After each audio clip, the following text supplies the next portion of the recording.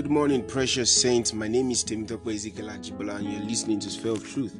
I'm very, very excited to bring you God's word today because I'm so sure that what you're about to listen to is going to bless you. Last week, I shared with you on the topic Sights and Sounds of 2021, and I believe you were blessed by that episode. I believe the reason God normally gives us words ahead of every year is so that we can be well prepared, so that we can know what God wants to do, and we can also be aware of what the devil wants to do, and we can be well prepared. Habakkuk 2 says, write the vision down and make it plain, so that he that reads it may run with it. If you don't see appropriately, you can't run accurately. We need to see so that we can run well. We need to see well and not just see well, see the exact things. Like the Bible says in Jeremiah, thou art seen well. We need to see what God is saying so that we can run well. I believe there's so much for God wants to do in this decade with our generation, and there is a need for us to humble ourselves and walk based on the leading of the Spirit. Praise God forevermore. Today I'm going to be sharing with you on a topic. God has been speaking to me about this since last year, before the end of last year, and I began sharing with our company. And this is crucial. We must get it. It's a call to action. And this topic is consecration. The topic is basically the title. The topic is consecration. On consecration. Turn your Bibles with me. So Isaiah chapter 52 verse 11. It says, Depart ye, go ye out from thence, touch no unclean thing. Go ye out of the midst of her. Be ye clean that bear the vessels of the Lord. Also Micah chapter 2 verse 10. It says, Arise ye and depart, for this is not the resting place, because of defilement that bringeth destruction, even a grievous destruction. Pay attention. It says there is a defilement that bringeth destruction, even a grievous destruction. Hallelujah.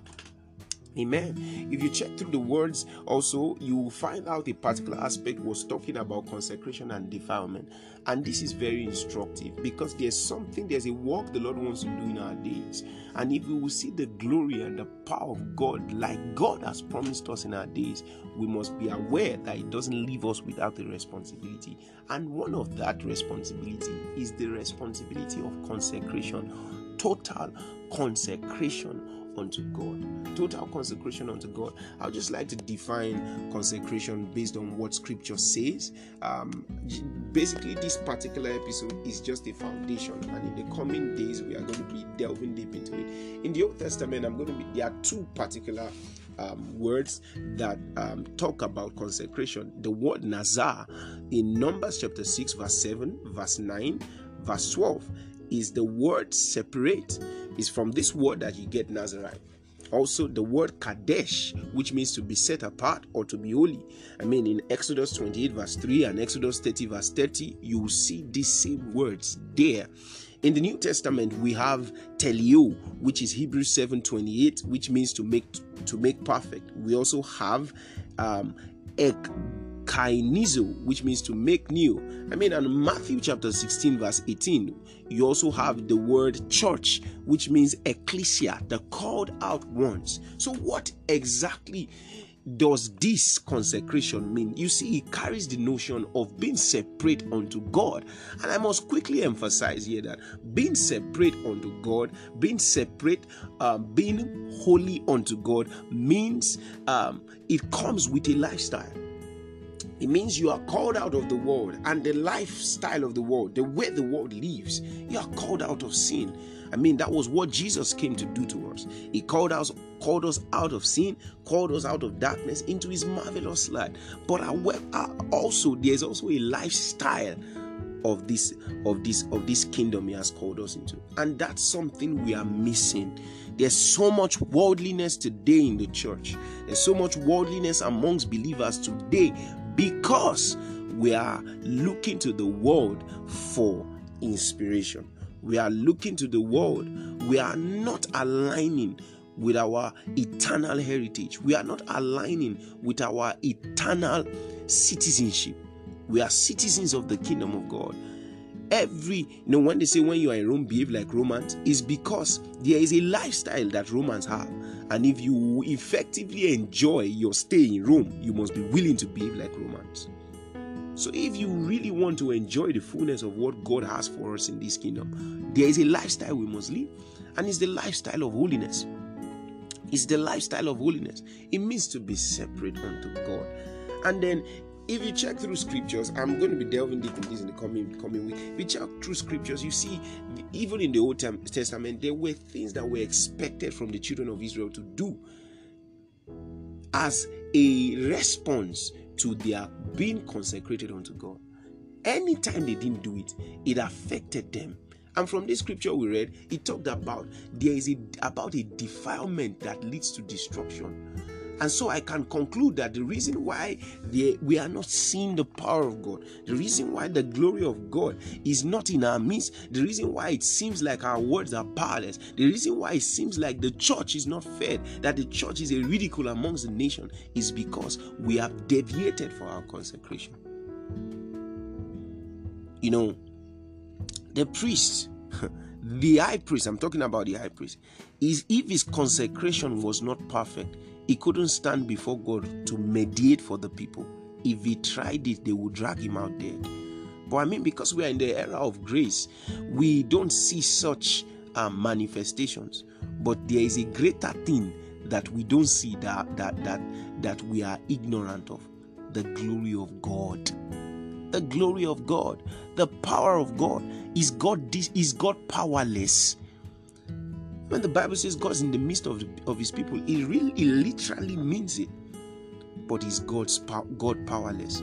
I mean, in Numbers, when the children of Israel touched sin, before they touched that sin in Numbers, when Balaam was advising Balak on how to get them, if they shouted, they said the shout of a king is amongst them. You can't try these people. God is in their midst. Okay, how do we do it that will get God out of their midst? He said, send the daughters of Moabite to them, to the extent that God himself started to kill them. He started to kill them. Now, we are in the era of grace. However, in terms of what God has asked us to do, we are not seeing it. And we are not even saying, where did we miss it, get it wrong? We are not humbling ourselves to ask God. This is not, our fathers lived a life of reverence. I mean, they feared them. The world system feared them because they had the manifestation of God in their midst. God is calling us back to our consecration to him. And literally, as I've explained, consecration means to be set apart. And it comes with a lifestyle. It doesn't leave you without a lifestyle. There's too much worldliness amongst us. If somebody tells you, I'm born again, yet I can live any. No. There is no law for the believer. Notwithstanding, the believer is led by the Spirit of God. Is led by the Spirit of God. You don't tell the believer, wear this, wear that. No. That's not holiness. He's made holy, but his holiness can be worked out. He needs to walk with the Holy Spirit. That's why it's called the Holy Spirit. In tandem with the Holy Spirit he directs him on how to conduct himself. However, there are baseline things. In as much as you cannot even tell the believer, don't do this, don't wait. But there are baseline things in scriptures that the believer can draw from. It's God's word. The believer can draw from these things. These are baseline expectations. But some people are not even living based on that baseline expectation, and they still claim that you don't, that they are born again, that the lifestyle does not matter. It's a lie. And if you check clearly, such lives are devoid of the power of God. God let me know that the secret to the power of God, the grace of God in the lives of people, is in their consecration. And I'm going to be delving deep in the coming days, but I want you to go to God today to begin to engage him at this level. Lord, open my eyes. Where am I getting it wrong? What is it? What are you expecting from me? What lifestyle are you expecting from me in preparation for the coming teachings? And I believe God is going to begin to unveil certain things to you, and your life will never be the same again.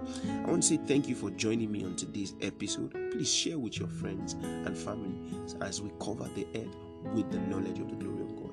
God bless you.